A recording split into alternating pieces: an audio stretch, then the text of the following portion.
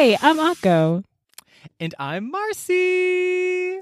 And welcome to the Color Pages Book Club, a bi-weekly podcast that focuses on fiction, fantasy, and magical realism written by writers from colorful backgrounds. Yes, colorful backgrounds indeed. And today, we are going to be finishing Birdie by Tracy Lindbergh. And I'm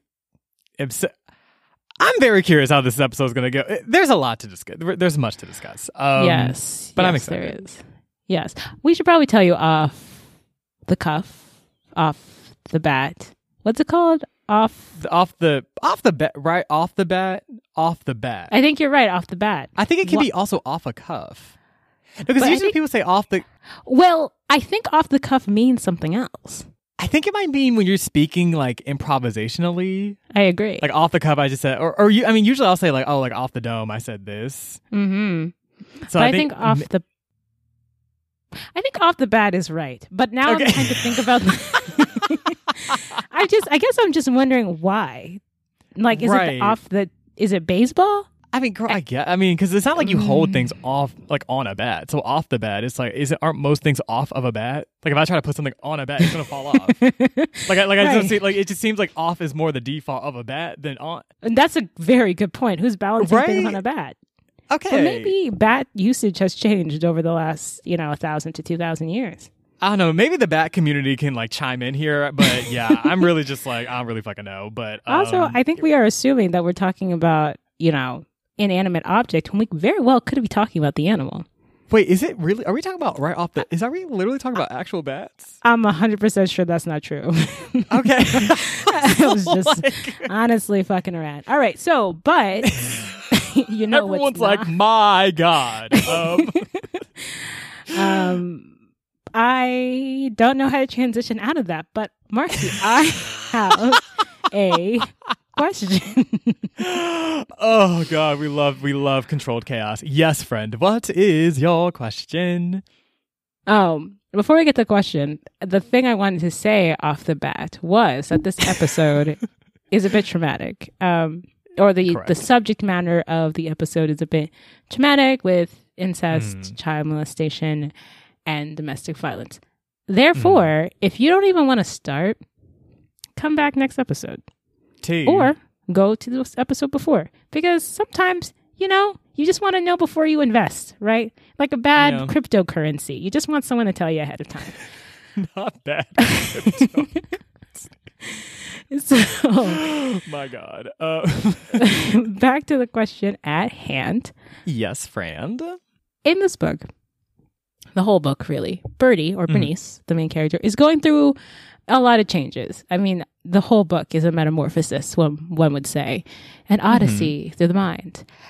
And her process of doing that looks one way. I wanted to ask you what your process of changing looks like. What my process of change looks like.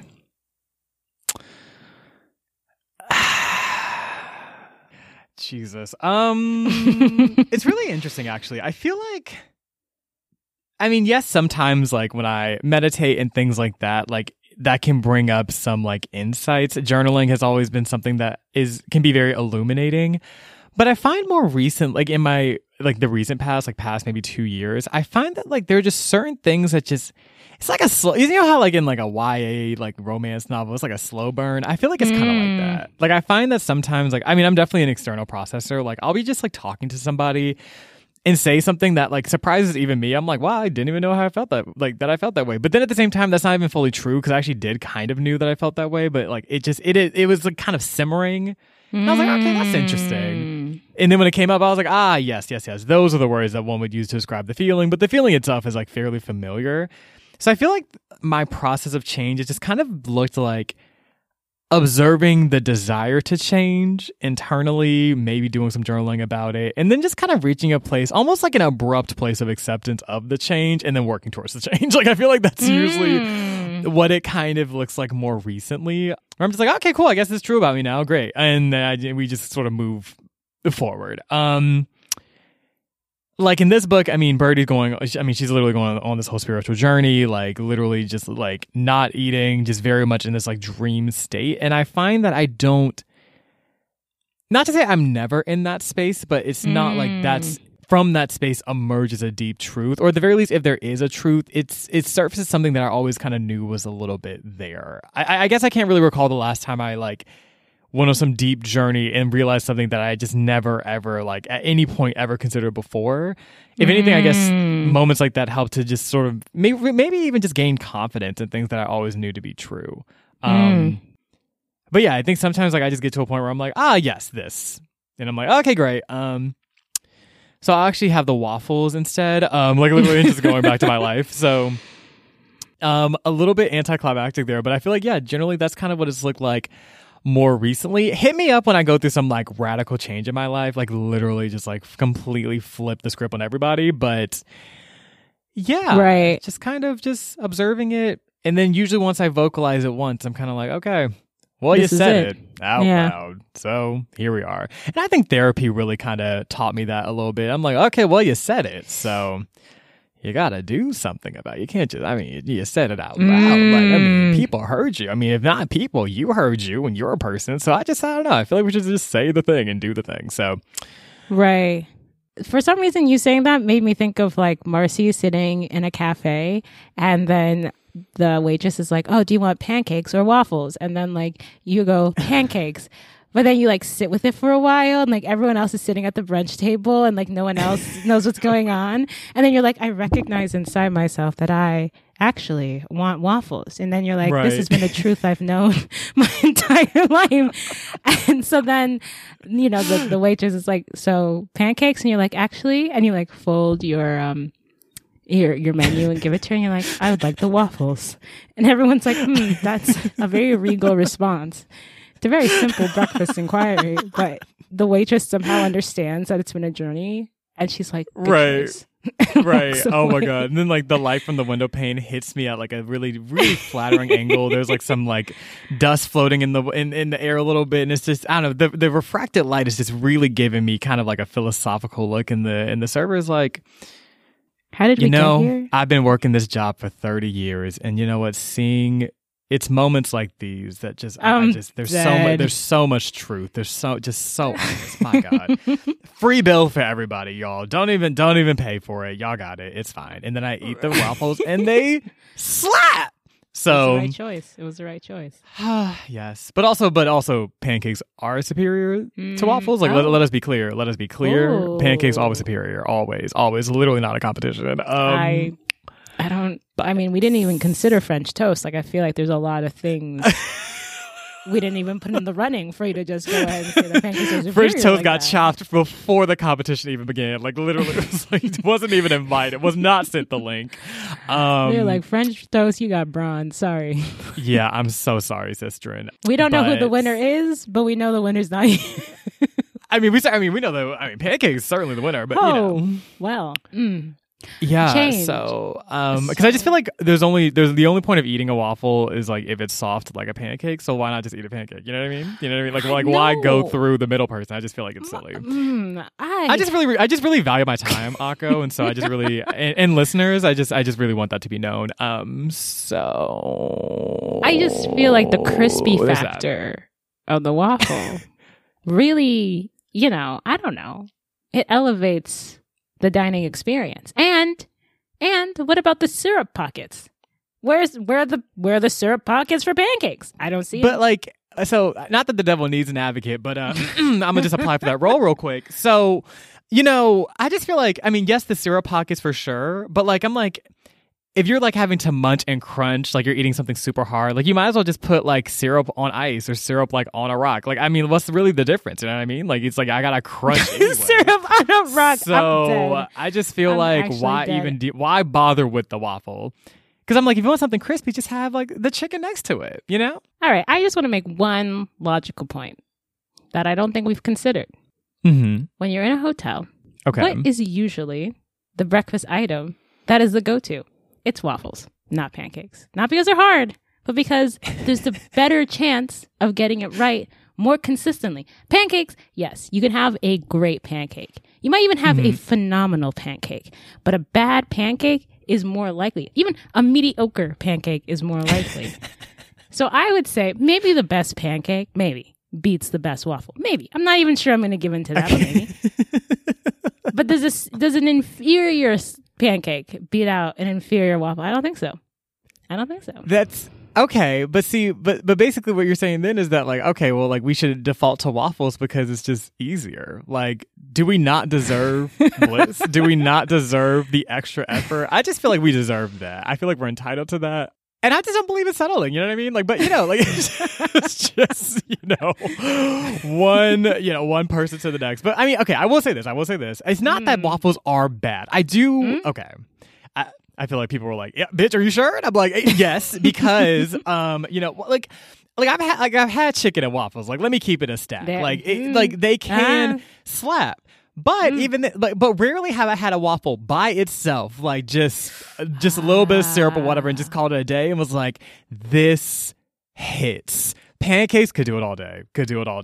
Waffles are a great compliment. Waffles are like the cauliflower of breakfast foods. It's real adaptable, real malleable, really can work with a lot of different, like really a really great partner. I feel like I want to date waffles, but pancakes, chill. when are you free? Like it's just like, that's kind of what it's giving. Does that make sense? I don't know.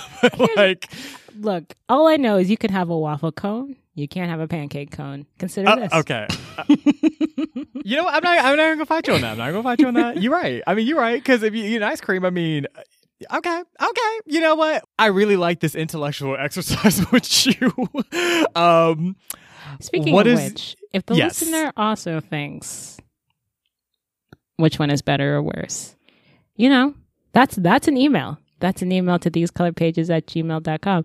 Hey, interestingly, I guess I should probably answer the question that I posed to you. I probably don't want to answer it because my answer isn't that good. Like when you're in class and you just try to distract from the question because you didn't do the reading. That's also not having the answer to I just really think question. I really think we should situate ourselves in that question. I really want to be mindful about making sure we don't rush to respond because I just think that there's a lot of nuance. I really want to make sure I'm capturing that before I say anything. I just want to focus on the one chapter that I actually read. Anyway, so I think the reason I don't have an answer is because I am going through changes right now. And I don't think I'm doing it very gracefully. And I actually think I'm more similar to Birdie in the sense that I feel like my mind is a catacomb of various rooms, doors, and caves. And I don't always know what's in it. It's kind of like in that episode of Teen Titans, like way back, throwback, where they go into Raven's mind and Raven's like... she's like, this is a trip for me. So to bring a companion makes this even more of a task. And so for me, I've done changes. And I also think there's different ways of changing.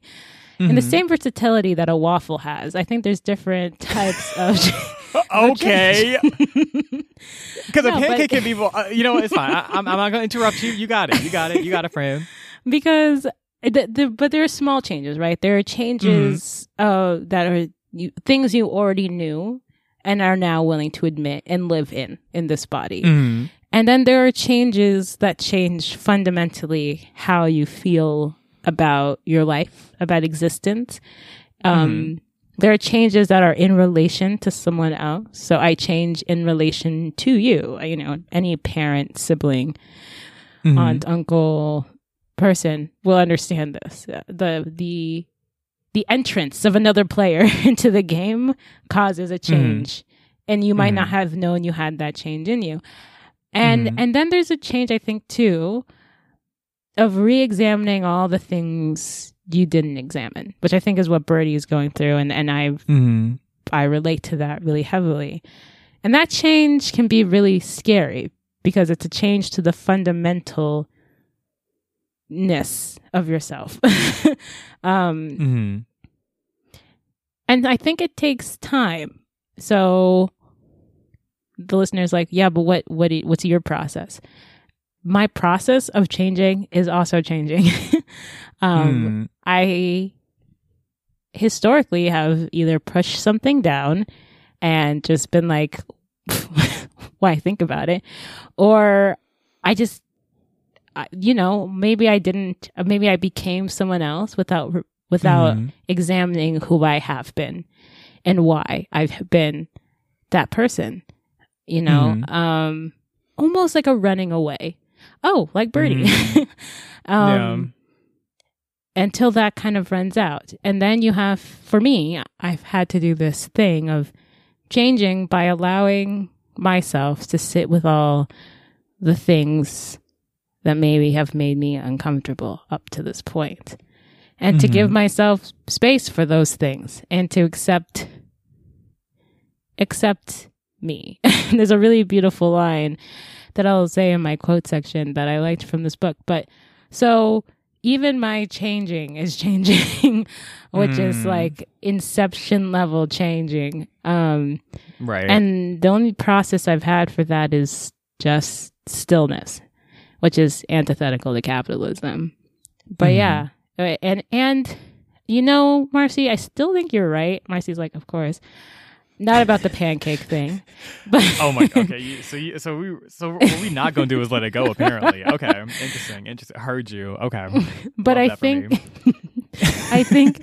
it's that you are right about deep down knowing what it is, even if you've hidden it from yourself, even if you've spun, an intertwined weave so tight that you're not.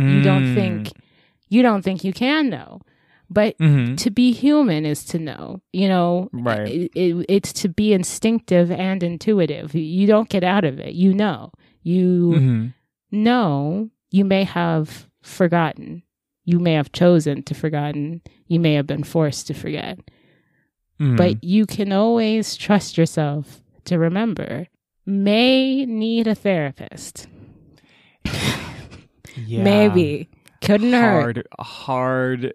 Yeah, I'm gonna just say, therapist wouldn't be the worst person to accompany you on like if there are only 3 slots. I just feel like therapist could be one of them. Maybe all 3. So maybe all 3, and or if it's it doesn't have to be traditional therapy. Not every type of therapy like talk therapy doesn't work for me.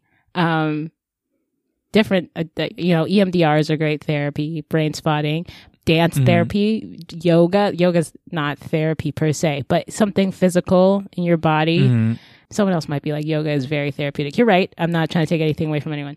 My point is that even if it's not, and I think this is kind of Birdie's point too in the book, even if it's not the traditional Western idea of things, having a companion on this journey would be helpful. Just know you don't have to do it alone.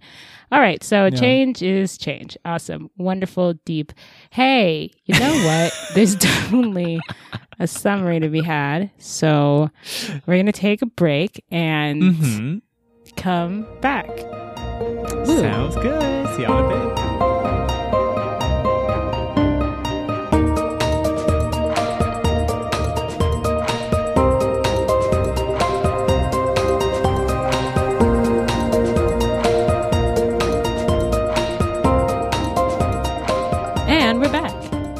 And yes. So Akko is done, meandering through the question, and we're here to give you a nice summary of a book that actually in the second half was honestly, it made all the pieces come together. Not gonna lie. Did that.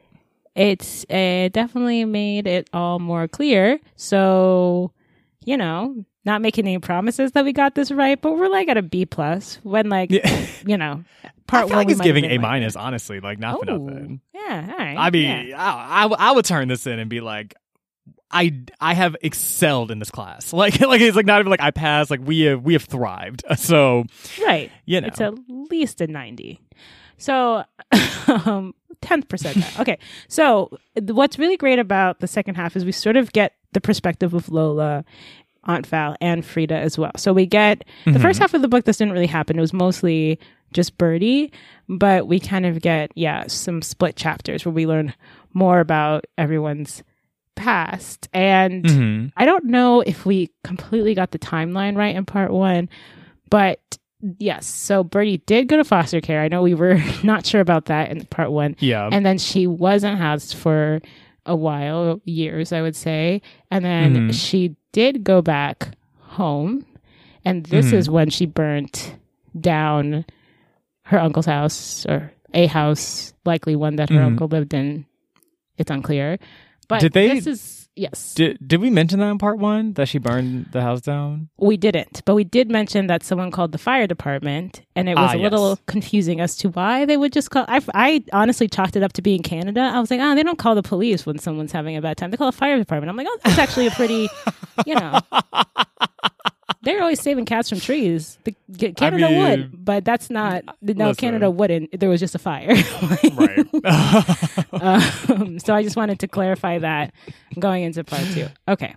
So the first part of part two starts with us kind of from Aunt Val's perspective, and she's getting ready for a date. And we get the sense that Aunt Val is more confident, I would say, of her and Maggie and even Frida and Birdie, but she still has her struggles too. And it kind of feels like a lot of the things that Maggie dropped or let go of, Aunt Val had to pick up. And did she pick it up perfectly? No, but believe me, picking up things perfectly is a very difficult task. So in the past, you see her telling Birdie that her mom was doing her best before she went, and that she loved her. And obviously, Birdie is more than a little ambivalent about this, understandably. And internally, we kind of see that Val wishes that Kokom, their grandmother, I believe, was there. Well, it would be Birdie's grandmother, but Val's mom. So she thinks that if her grandmother was there, she would know what to do about what Birdie's going through, because it's kind of hinted at that she also shifted in a different way. So that's kind of there. And then we kind of switch to Lola's perspective. And this is in the present day, and she's like playing poker with her friends who are called the Whippets, which, oh my God, if like they weren't kind of awful, I'd be like, that's a great name. But they also don't have names, and they're just Whippets 1 through 4. Like, it's literally like an unfinished screenplay, and then like, and side characters 1 through.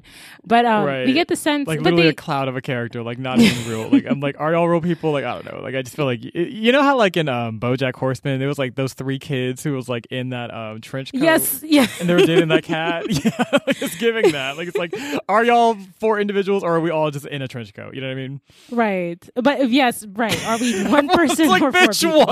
What? Like, or maybe a little bit of the Deweys in a way. Yes, very much Dewey tease. Yes. But it's interesting because even though they're kind of side characters 1 through 4, they do have their point is to show all of them aging in society as women. So they met the 4 of them on a beach somewhere suntanning, and they've gone through loves, marriages, divorces, hard times, good times, etc. And so you're seeing women of an older age, which I think is the purpose, is to show a realistic view of women after 25. They're like, the fairy tale ending, and then what happens 10 years later when it's not a fairy tale anymore? Okay, so that was interesting. It was fun. They just happened to be racist though, so like that wasn't great.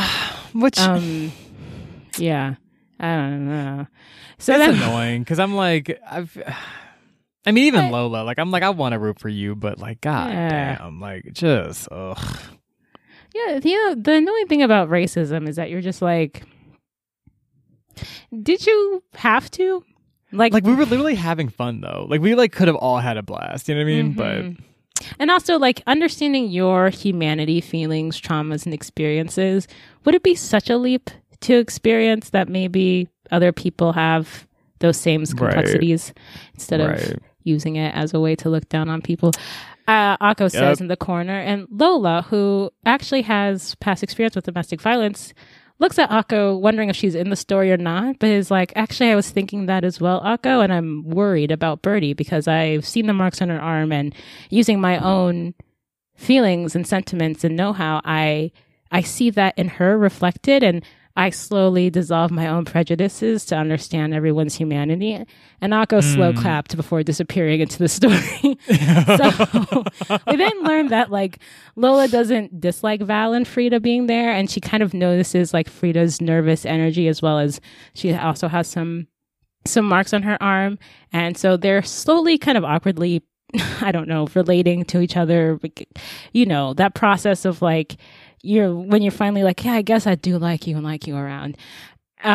Anyway, so we then switch back to Aunt Val, who's sitting by Birdie's side watching over her and kind of reflects on her past and how she was really worried when she came back and couldn't find Birdie, and that's when Birdie ran away as a teenager. And she then reads Birdie's report from the mental health institution, and that's where we, the audience, and she, Aunt Val, learned that Birdie definitely killed her uncle in the house fire. Yep. And so Val is shocked and asks Birdie about this, but Birdie is not there. She's doing something, so she doesn't get a response. Then we kind of enter this flashback where Aunt Val is taking care of her grandmother, and we learn about Aunt Val's dating life. So she and Maggie, who's, if you guys recall or you don't recall, that is Birdie's mother, they were both in love with the same man. I just remembered a song like that, but I'm gonna keep going. So wait, what song? So oh my god, it's just too many tangents. So Bernice, they're both in love with the same man. That man is Bernice's father. And they were both teenagers, I know. And Aunt Val also actually we also don't know anything about this man. He doesn't even get a name like the Whippets. He's literally just a blank space. Anyway, so like in the cast section, it's just a skip. Like it's just you just see like someone press enter twice and there's just a space but no name or print, and you're like, right. I think that was supposed to be a character in the story, and they literally got chopped. Like I don't know what the fuck happened. So truly, someone's like, a page is missing, and then the director's like, anyway, so it's like I was looking at payroll and it's like, okay, so okay, cool. And truly nothing. But well, yeah. So they both actually had a kid by him, the one in the brackets who has no name. But Aunt Val actually ended up giving her child up for adoption, which I don't know. I'm wary of giving your child up for adoption in the context of First Nation peoples, knowing the history of the Americas and their desire to break up Indigenous families. But I just wanted to footnote that to lift that history. So yes. Anyway. So she sees in Birdie kind of the daughter child, I suppose, that she didn't have, that she lost. And that makes her relationship with Birdie complex, right? It's like this life I didn't have. Then Maggie got the guy in the end because, such and such. But then Maggie left, and then this is my kid, but I have to work out that this is actually not my biological child, and it brings up all these memories. A lot to deal with. Love is complicated. So then we get a bit on Frida, and we see her experience first meeting Lola, and she's like, and we learn that Frida is kind of an anxious, her coping mechanism, and we'll see why later, is an anxiety, and a lot of need to fill in a silence, which, there's a good portion of the population who's like, me? Is that me? Am I? And then, so... And then we find out a little bit about her dating history, and it seems she only dates quote unquote loner white men. And just to give some context, if you remember, Frida and Bernice for a while go to a mostly white, if not all white school. And she kind of explains that an intersectionality that I think is pretty true and pretty, it's like a cultural subtext that possibly a lot of people would miss out on. Is like if you were a minority group in a majority school, and your group is looked on less favorably, then the only people who will relate to you are other people who are also outsiders to that society, right? Because there's a social stigma to your group of people. And people think or maybe they don't. A lot of people think that their desires are their own, but more people than not are controlled by their social stigmas. Like, let's be real. And so, and in her mind, she's like, even she's like, is this about me or is this about your identity as an outsider and how that makes us the same? But there's a big difference between being an outsider to a culture that you are seen as a part of and being an outsider because of your culture. Right. So there are two different things. But she eloquently discusses that in a very like succinct way that Akko may be nailed, but only partially. Anyway, so we come to understand that Frida is both sympathetic to Birdie, but also relieved that this mental crisis that Birdie is going through, she's not experiencing. And that's going to be a common string in their lives that we'll explain. Marcy will be able to explain later. But But yeah, so she walks in when she first sees Birdie and thinks, thank God it's not me, knowing that it could very well be her. So then we get this flashback to actually Birdie in foster care. And she's trying to make herself as unnoticeable as possible, both in the school and kind of in her foster parents' house. And the family, they're pretty nice. They want to care and they try to care, and they have money, and so they're thinking of Birdie's loss in a matter of money and scarcity. Which, if you're the majority culture, that cultural loss would be not something you would necessarily think about. And so there's a point where Birdie's kind of hoarding food because she's scared that she might have to leave again, and they're like, Birdie's hoarding food because she doesn't think we have enough food. And Birdie's like, no, I just don't have the presumption of safety. And I might need to leave y'all at any given time because of the various traumatic experiences I've had in my past. And they're like, like, no, Birdie's so quirky. Susan. Silly Birdie. Oh my God. Like all that shit, girl. So, yeah. So it's well-intentioned isn't even the word I want to use. It is an unexamined... it's kind of like when we talked about the difference between pity and compassion, and maybe this is a spectrum, but if it is a spectrum, they're kind of on the 4 with pity being 0. They're not on the 6 with compassion being 10, Period, right. So, yeah, but any case, and so, and then they say something odd when she goes to visit her family, and she comes back and kind of has a negative reaction. They say something kind of derogatory that I didn't love either, kind of implying that they're a bit condescending. Anyway, so she left but to nuance the whole thing, she did get kind of time to rest and like be okay. And she's grateful for that time to not be in just consistent danger and fear, which because it ends. So at 18, she leaves and she spends a few years unhoused, and she spent it like a majority of that time shifting and kind of disappearing into herself, but also relying on others for survival.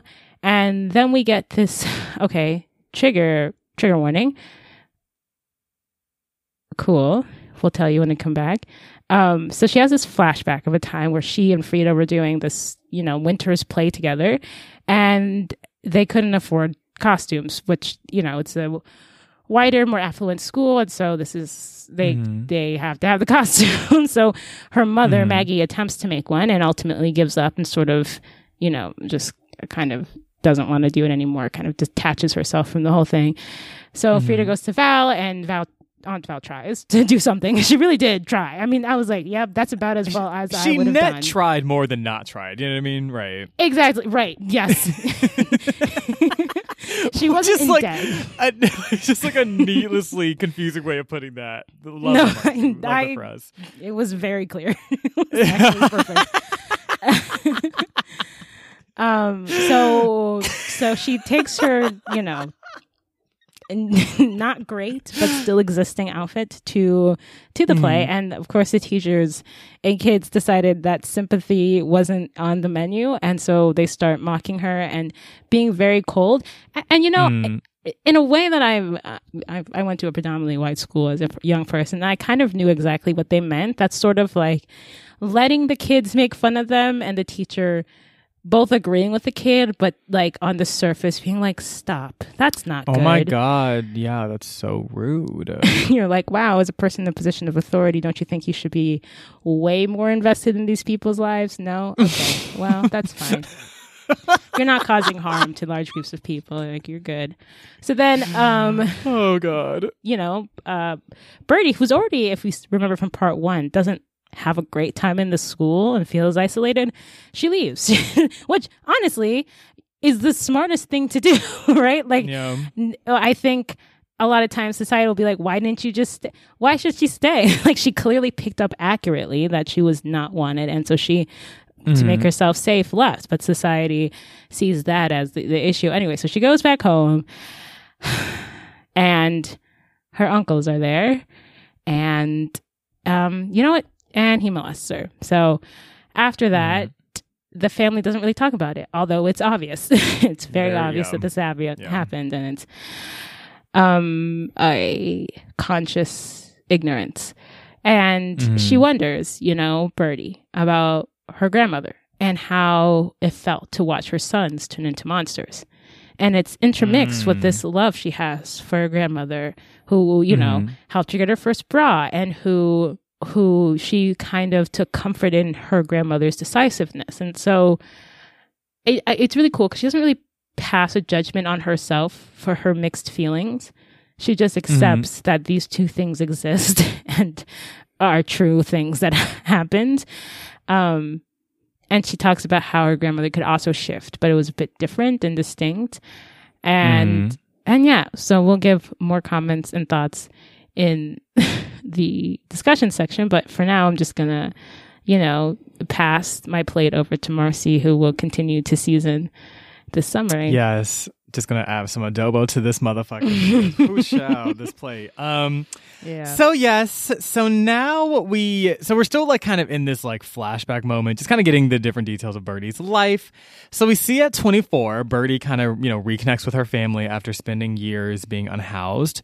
So she goes back to visit her family, and this is basically the instance where she burned down the house. So here's like the story. So basically, Birdie came home, and there was some kind of like talent show or something going on. So Birdie comes home, and Frida's at home, and they're like catching up, talking, whoop, whoop, whoop. No one else is there because the uncles had like left to like, I don't know where they basically nobody was there, right? So it was just Frida and Birdie. And so as they're talking, eventually, so Uncle Larry, again, trigger warning, the one who molests Birdie, is he ends up coming home like before everybody else. So it was just him and like the two of them, Birdie and Frida. And in both this interaction and beforehand, we kind of see that like with Frida and Birdie's dynamic, and this is something that I think kind of speaks to broader situations where people are mutually survivors of, domestic violence, childhood sexual abuse, things of that nature. Basically, there's a dynamic where Birdie kind of protects Frida, in the sense that like, typically, their uncles' attention's more so focused on Birdie than it is on Frida. Frida in this situation has a lot of survivor's guilt about this, which kind of extends to what Aka was talking about earlier with like sort of seeing Birdie in that state at Lola's place and being like, I'm sad that Birdie's like this, but I'm also glad that it's not me. There's a similar kind of ringing here as far as that whole situation with their uncle. And basically, that's just something that like there's sort of a nuance and a guilt in that dynamic, feeling as though Frida's safety is predicated on Birdie's exposure to danger and violence, which to be clear, all this shit is the uncle's fucking fault. I mean, yes, their Uncle Larry was the worst, but like honestly, a lot of them sounded like they weren't. They were also deeply violent, and so like none of this should be pushed on Birdie and Frida, who were what children. So okay, just to level set and say that piece, because like yes, I just want to add. We could talk about, but the systemic racism trickling down into domestic. Yes, that's all true. Yes, we all recognize that. Yes, that's all bad. Everybody is going through it. Val's going through it. Maggie's going through it. The kids are going through it. So, for the men, you're not the only ones who are hurting. You're not the only ones being taken away from your family. And I mean this for this applies to Just Above My Head. This applies to every community. If Aunt Val is not causing more harm to these children, if the worst thing Maggie does is leave, which isn't great either, you have to ask yourself, the damage of society does not negate your bad behavior that you perpetuate inside of your community. Should everyone have therapy? Yes. Are there problems? Yes. But find it in yourself to not perpetuate the harm.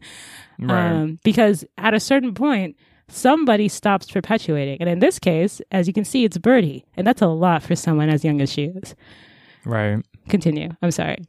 No, thank you for saying that. Because honestly, I mean, it's just, I'm glad you named that because I think sometimes, yes, you know, we know that systemic violence can translate into interpersonal, familial systems of violence as well. But like, there's also people also have agency, right? It can also just like not, right? Like it's like you could also just like not do this, and you could also, you know, not be so aligned to patriarchy that you feel as though like this is somehow you're entitled to, you know, the women and girls in your family and can just act any type of way and it's okay because what? Like fuck all that. Like literally that's garbage. Like all of that is garbage. Anyway.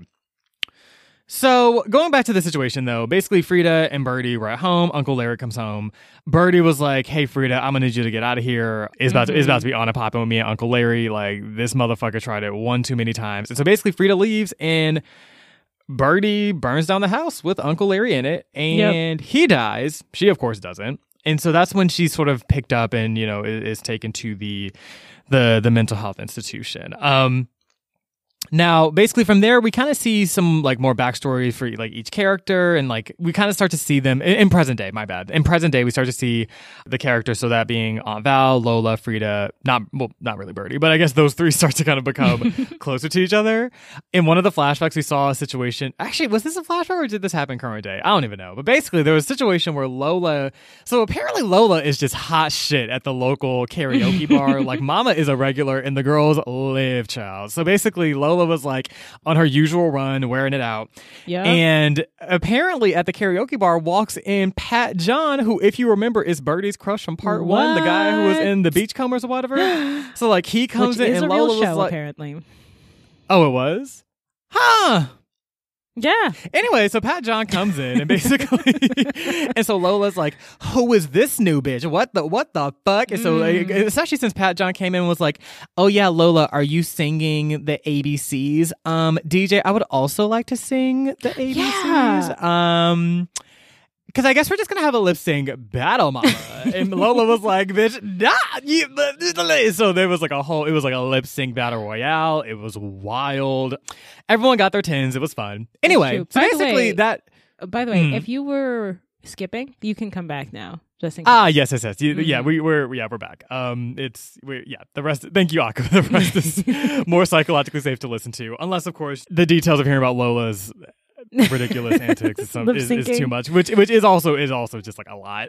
But basically, there's a whole situation with so that's the whole thing, and Lola's like, I should maybe tell Birdie about seeing Pat John and like lip syncing for my life against him, but like I don't know, I feel like Birdie's kind of has a lot going on, so she kind of like just drops the whole thing. So what happens next? So we basically get to sort of the last part of the like linear flashbacks or whatever, and we see Birdie arriving in Gibson. So after Birdie left the mental health institution, she went to a park called Atherton. Oh my god. Aterton Park. And basically she goes to see trees that the Blackfoot people used to use in their ceremonies. And so she meets a couple of people from the Blood Tribe, also known as like the Kainai Nation, which is part of the Blackfoot Confederation. So in this flashback, we see that Birdie notes that, you know, it kind of makes sense that historically the Bloods and the Crees didn't necessarily get along because just culturally they're very different. I think this flashback was mainly just kind of used to just sort of paint the fact that, you know, Indigenous people are not a monolith. Like there's a lot of sort of intergroup dynamics and nuances that need to be discussed. So Birdie was in Vancouver. She eventually goes to Gibson's. We see an early memory of Birdie in Gibson's with Lola. Oh my god, y'all. So this is like this shit was actually wild. So basically, so Birdie threw Lola a fucking party. I think it was like a birthday party, some shit.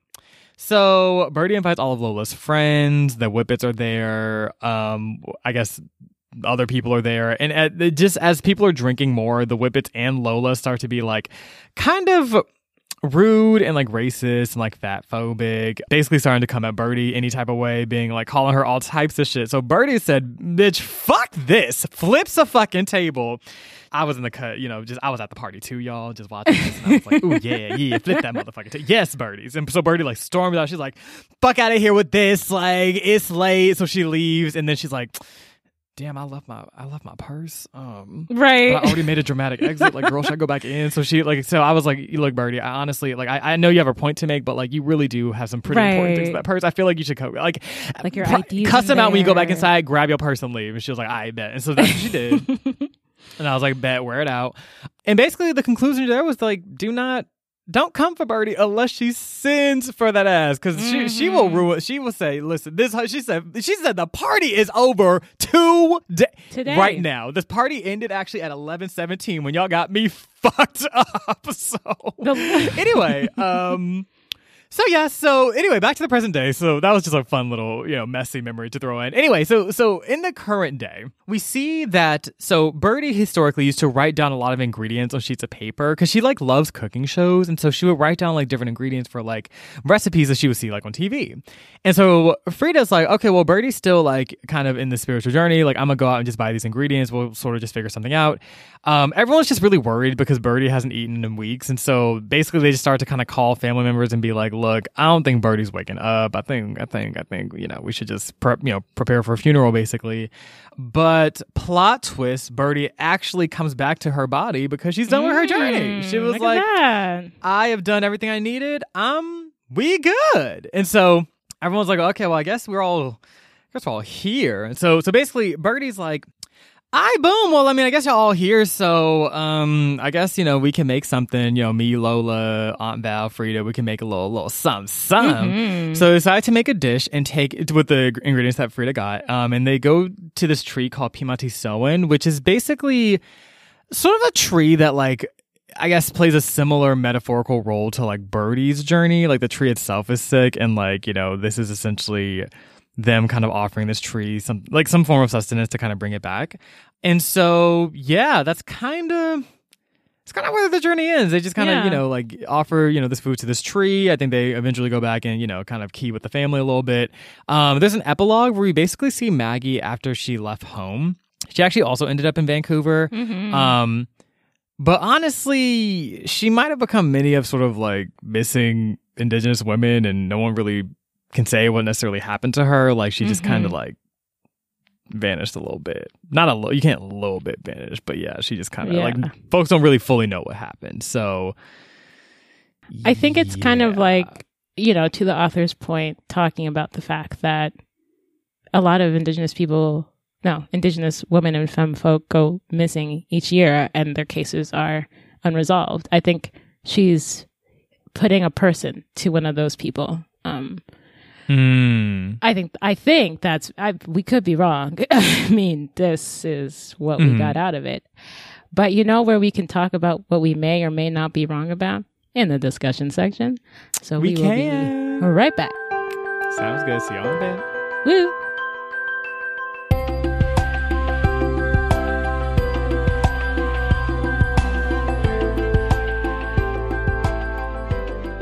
And we're back. Woo! Or yeah, more like, so I guess Yeah. But yes. Yeah. Well, I guess we should discuss. So, so yeah, I mean, I guess I can start or whatever. First of all, again, just want to revisit the fact that Birdie turned all this shit over at Lola's birthday party, which is both chaotic and so appropriate. I just really love that happened. So very much just want to lift that up again and just tell y'all that Birdie's not the 1, the 2, the 3, nor the 4. She is not to be fucked with. Not today, not tomorrow, not next week. And we love to see it. So that was fun. Aside from that, I guess actual thoughts for the book. I did appreciate, I did sort of appreciate the camaraderie that started to emerge in this second half between like Frida, Birdie, Val, and Lola. Lola with like a heavy asterisk, but whatever. I don't know, like there's something about their relationship that was kind of like nice a little bit. Like it was kind of like, okay, like we're all coming together to take care of Birdie. We're taking turns. We're reckoning with ourselves. Like I like the fact that Birdie's diving into her own past and working to heal her own trauma also kind of prompted something similar for these three women as well, like to kind of like reflect and think about where they've come from and kind of how they've shown up in Birdie's life. So I like this sort of contagion of that reflection. I thought that was a really dope motif. And also, not to give too much space to Lola, like I don't know, like I really don't want to drag it, but I also kind of liked the depiction of, we hate that Lola is like racist and like annoying, but like it's also, as an optimistic read of this group, I like to think that like, perhaps this is one of those moments where it's like, yes, should people of color be forced in situations with hostile white people and then have those same white people out of exposure to them, like reduce their biases and racial prejudices? Like, should we have to be put in harm's way for their learning? Hell no. And I am kind of like, okay, well, I'm glad that Lola seems a little less terrible at the end of this. I don't know. Like, it's just like, that's great, I guess. Well, I also think Lola doesn't have to change. No one has to change. There's like this really fun episode of Atlanta in season 3 where Liam Neeson is talking to the main character, Paperboy, and he's playing Liam Neeson. He's not even playing a character. He's just Liam Neeson. And they talk about, if everyone remembers, Liam Neeson said some pretty derogatory things about this one time and Black people. But he says this line at the end, because Paperboy's like, oh, you got called out, and so now you like understand what happened, and you don't hate Black people, and you understand now. And Liam Neeson was like, no, I hate y'all more. The character in the show, obviously in the show, he's like, I hate y'all more than ever because you try to ruin my career. And Paperboy's like, wait, but what about, didn't you grow at all from that experience? And didn't you feel the pain of other people? And he was like, to be honest, he's like, the best and worst thing about being white in America is that you don't have to learn anything you don't want to. I was like, ooh. So that was very poignant. And I think Lola has faith that there's more than she's seeing. There's more than what the Whippets are saying. There's more than what she's experienced and been taught. And she's willing to go out on a limb and do what we said in the first part, which is, I know this is true. And if you're going through this, knowing what I know, this must be true for you too. So she, knowing the domestic violence that she experienced, knows that there's something here, something that makes her realize that we're the same. So, whether or not to give cookies or not to give cookies. The plate of cookies is still full. Like, they have not been dispensed. They're in the room as Lola, but like they will remain on the plate. Right. But the point is, you could for some reason my mind is just like a piping hot plate of cookies, and I'm like, those look very delicious. But Marcy's like, Lola's like, wait, so I really can't have one, and I'm like handing them to literally everybody else, and I'm like, oh, did you say something? And she's like, it's just very casually cruel. I'm dead. But the point is Lola is growing and expanding and learning. Yeah. And that's, I think, where your positive appreciation for her is coming from. Right. Thank you, friend. Yeah. And that's something that I'm like, okay, like, but also, yeah, to your point too, right? She's also offering resources. Anyway, sorry. Like, her home, like, like it's not like a, like she, I don't think, they didn't mention like charging rent or nothing like that. I feel like she literally was just like, yeah, y'all can just stay until Birdie's okay. So there's something about like that I'm like, okay, I feel like you're kind of, Lola's growing a little bit. I'm like looking at the plate of cookies. I'm like, child, cut a quarter of a cookie, a quarter, not a third, a quarter. And she can have that. We'll deliberate about the rest. So yeah, so like that's kind of. I'm sure everyone's like, "What on God's green earth is this?" My word, this just is existing on the internet. So those are just some preliminary thoughts I have. Certainly have some other ones, but like overall, I did definitely think that like. This book truly, I said it in part 1. It's one of a kind. I've never read some shit like this in my life, and I really. I wasn't sure if I was going to like it, but I can definitely say I really, really appreciated it. I think part 2 did a great job of taking what still remained to be a very non-linear and sort of ethereal story and also providing context and grounding the reader in different ways that I was like, okay, like I'm like we're jumping around, but I'm not lost. Like I know what's happening, you know? Ooh, And so, yes. And also I thought that was really effective as a writing motif, especially to depict kind of the same, I mean, literally what's going on in Birdie's journey, right? Like it's not like you're, you know, it's like that kind of spiritual progression is one in which there's a lot of nonlinearity. You're hopping back and forth, present day, like all like is like you're both existing in real time, but also you're existing like somewhere else entirely. And so like I feel like the writing just really captured the energy of Birdie's journey really effectively in a way that I was like, didn't really put that together fully in part one, but I think all of this just felt very intentional, and I was like, Tracy, here are your flowers because you did that. Yeah, but I've been talking a lot. Aka, what'd you think? I really like what you said, that it jumps around, but it's not confusing.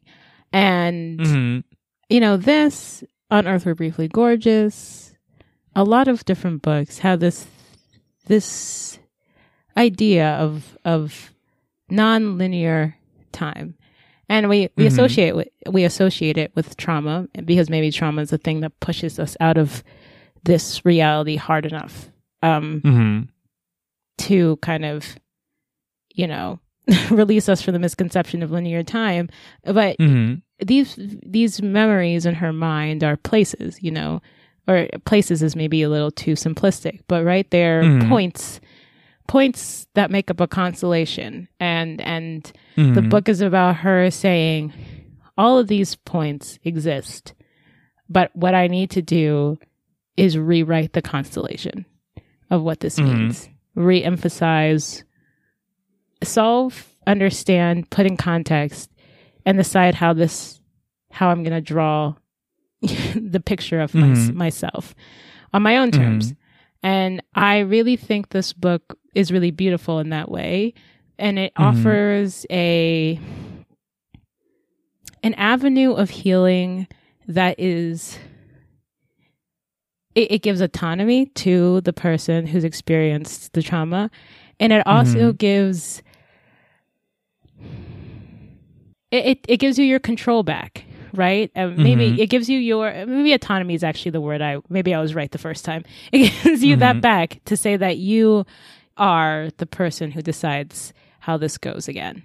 And that's really, really a big deal when that's been taken from you. It might be the biggest deal. And the book doesn't do it in a way that tells you how to be. And you know what I also love about this book? It doesn't tell you the process is beautiful at all. Birdie's process of this is very unbeautiful. And it's one that allows stillness and allows not having to explain yourself to people and not having to say you're okay when you're not okay. You know, it allows the complete ability to say, I'm going to figure this out for me, in my mind. I mean, everyone else has gotten to decide what me means to them. Now I'm deciding what me means for me. And I really liked that. I thought it was very brilliant. And I think it starts off in a very, I'm going to say ethereal again, even though I'm like ethereal, maybe choose a different one. But the book starts off very kind of ethereal. I just imagine a pool of like other words being like, hey, did you consider me? Hey, like I'm here too. And then ethereal's like, you've heard nothing. Ignore them. Just get rid of them. It's only me, you and I. We will take this into the sunset. It's kind of like in Toy Story, the first one, where it's like all those different like aliens inside of the little toy thing, and it's like the claw, but like ethereal just like keeps jumping into the claw and being pulled out. Also throwback. I know. Right, shit. TBT. Truly. But yeah, I really like that. I can't. What? Yeah, I don't know. I really like this book. I really like the idea of shifting. It made me think, because there's a point, you know, and I in part one, I described shifting as the same as disassociation. And I kind of want to, I want to like reopen. I want to like add a caveat. I don't know. I want to do something, nuance, whatever. Right.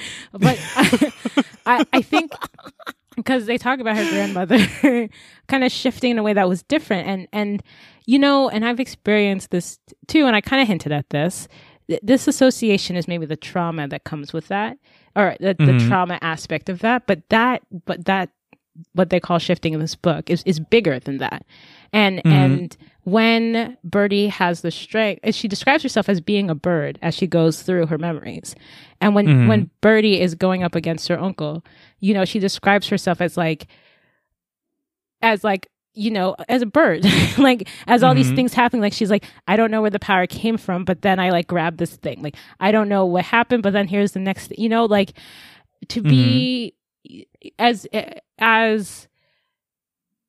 this a connection to something maybe intuitive or instinctive, you know, of this inner strength, this inner beauty, this moreness. You know, we are not the flat beings that other people may project onto us, and getting in touch with that so that shifting isn't always just, you know, that clinical definition I was giving. I think that's kind of what's it called, like kind of inauthentic to the fact that this book is talking, and Tracy's work of mixing the legal of like the Western world and like indigenous legal systems.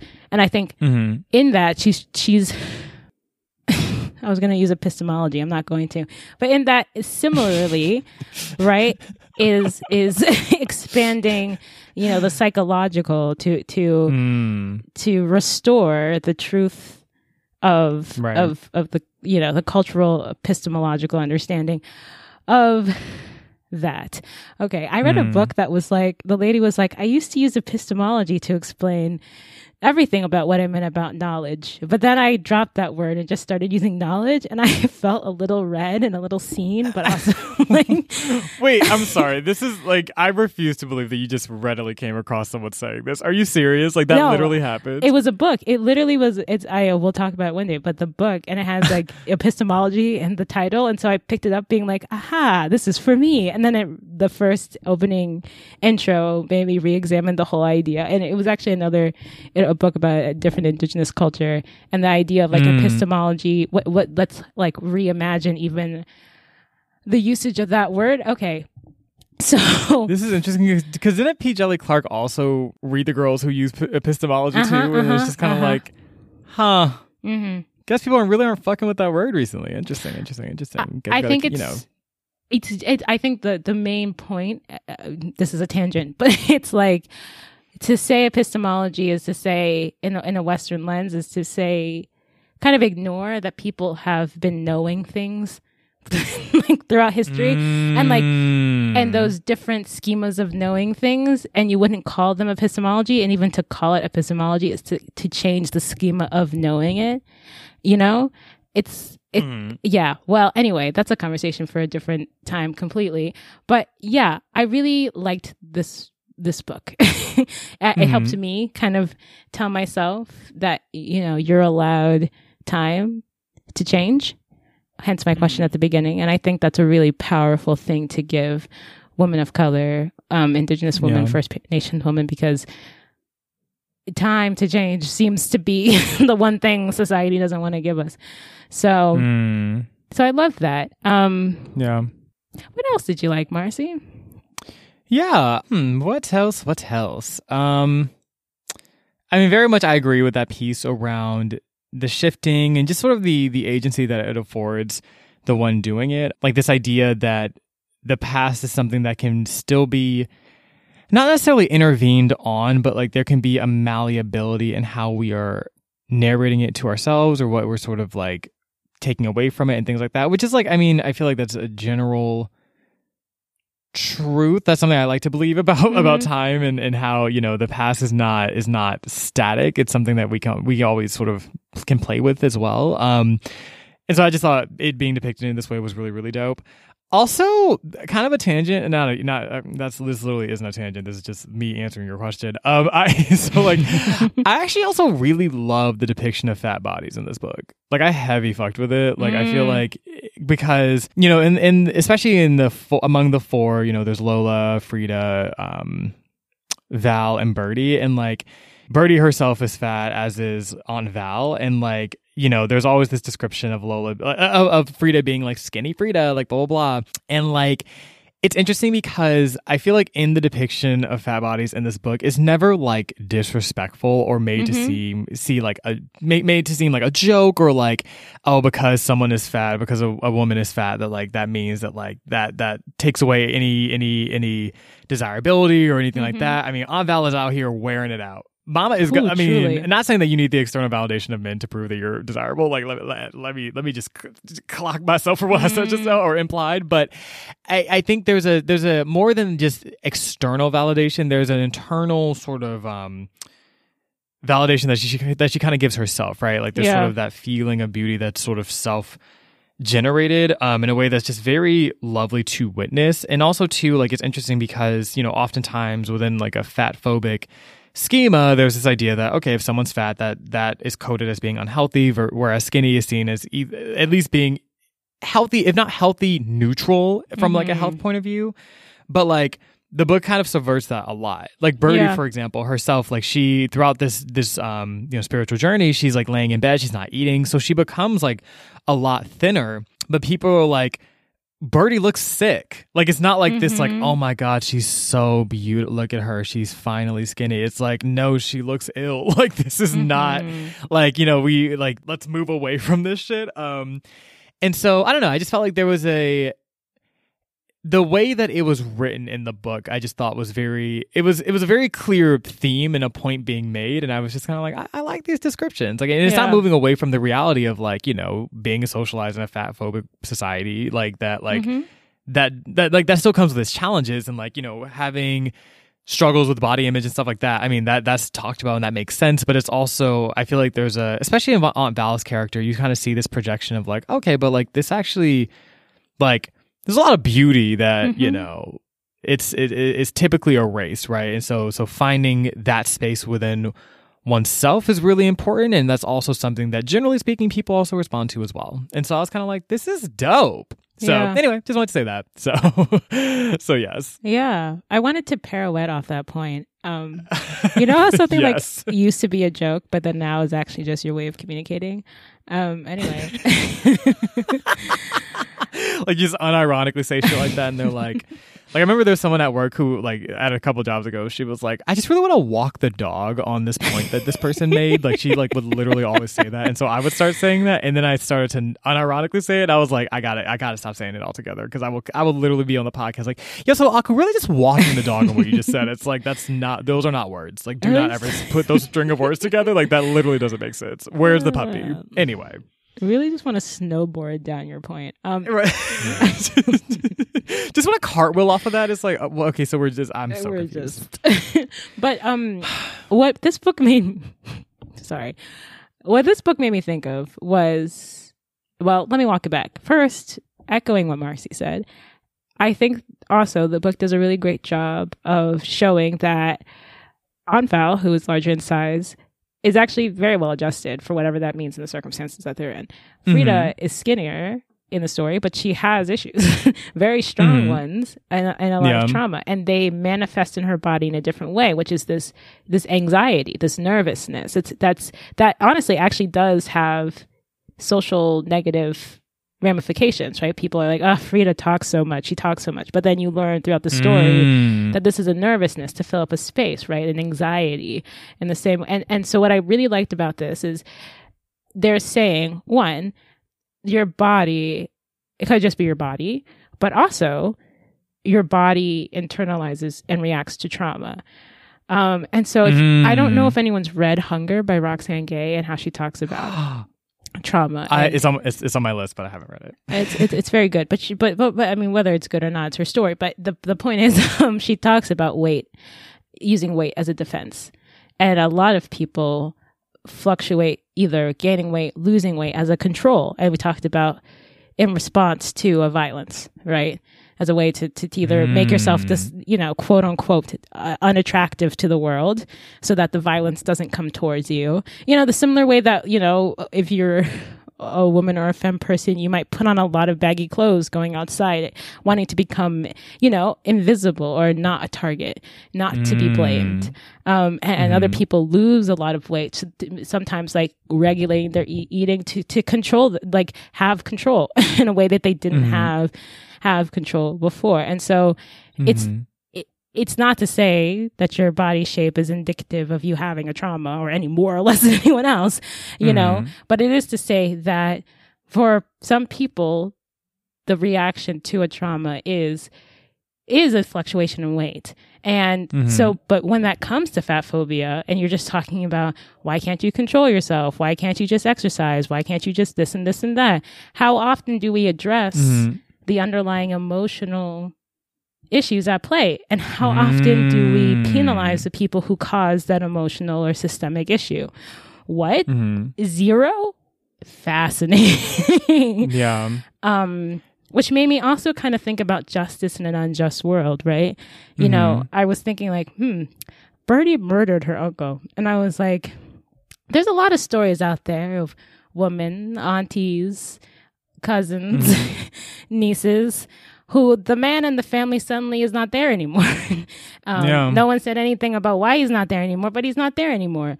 And what does it mean when the society will not penalize?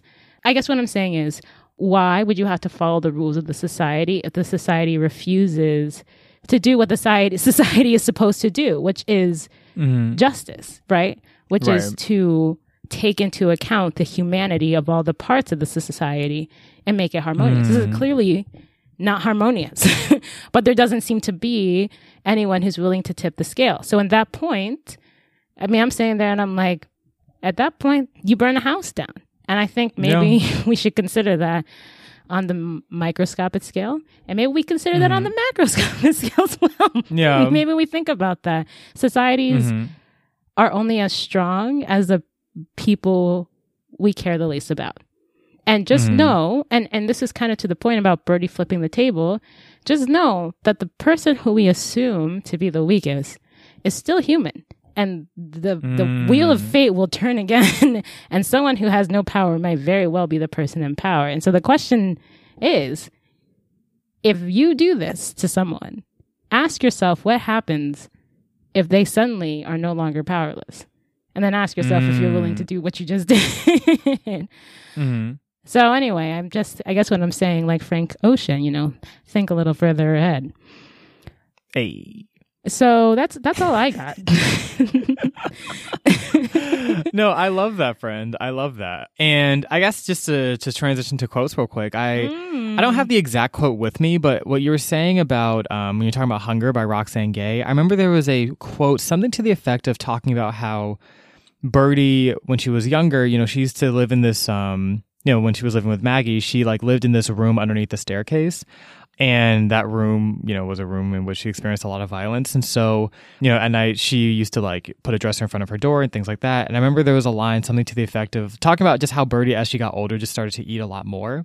And it says something to the effect of she thought if she got big enough, there would be no room for anyone else, talking about her inside her own room. And I was like, that's just the way that was described. I was like, literally, you already said this piece around sort of the relationship to trauma. And I was like, I just remember hearing that line and being like, write that one down, Marcy. Just write that one down. It'll come up. So, so definitely, just appreciate that. But a lot of really, really good quotes in this book, though. Yeah. The one I liked was, it was kind of like Birdie's deciding moment, I guess, when she was, I guess the thesis of the author's point came into play, where she says, what she had to do was find the space where her memory could live peaceably with her body. She could not take her body with her, so she willed herself to leave. Yeah, it's the point of the story. If you get nothing else from the story, if you are reading the story and you're like, I don't know where this is going, just go to this quote and be like, oh, and then just start over from the beginning, and then everything will just make sense. So, right. Correct. Well, if you have thoughts about what it is that just happened for the amount of time that it happened for, oh my God. You can add us at Twitter. We may or may not respond at The Color Pages. Instagram at These Color Pages. But you know what we likely will respond to? Our email, thesecolorpages@gmail.com. And we got a website. Also, on the website, you could also contact us. It'll just go to our email, so you can skip the line and just go there. But it's called thesecolorpages.com, and it's cute. There's lots of pictures. So, yeah. Absolutely, yes. And if this show brought you any love, light, delight, because this is what? Poetry! Please leave us some love wherever you're listening to this podcast. It could be Apple Podcasts or not. So regardless, wherever you're listening to the podcast, leave us a little comment, a little rating, a little review moment, all those things. We love to see it.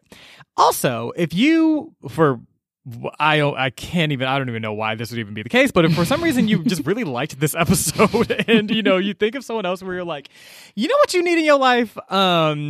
I'm not even going to try to summarize what this was, but take this.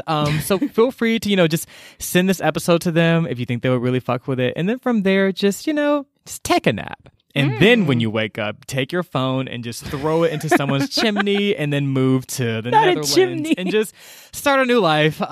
Because really all of those actions are just going to really help us grow as a show and as a community. And that's really all we need at the end of the day, right? We just want to expand with all of you. So yes, now, next time we are going to be talking about my pick. It's the last book, by the way, of our regular series. So Summer Short series coming soon. That's wild. But next time we're going to be talking about this book called Fierce Femmes and Notorious Liars by Kai Cheng Thom. So between now and then, Akko, are there any other things we should leave our listeners with before we head out? No, just until we meet again, remember to stay colorful.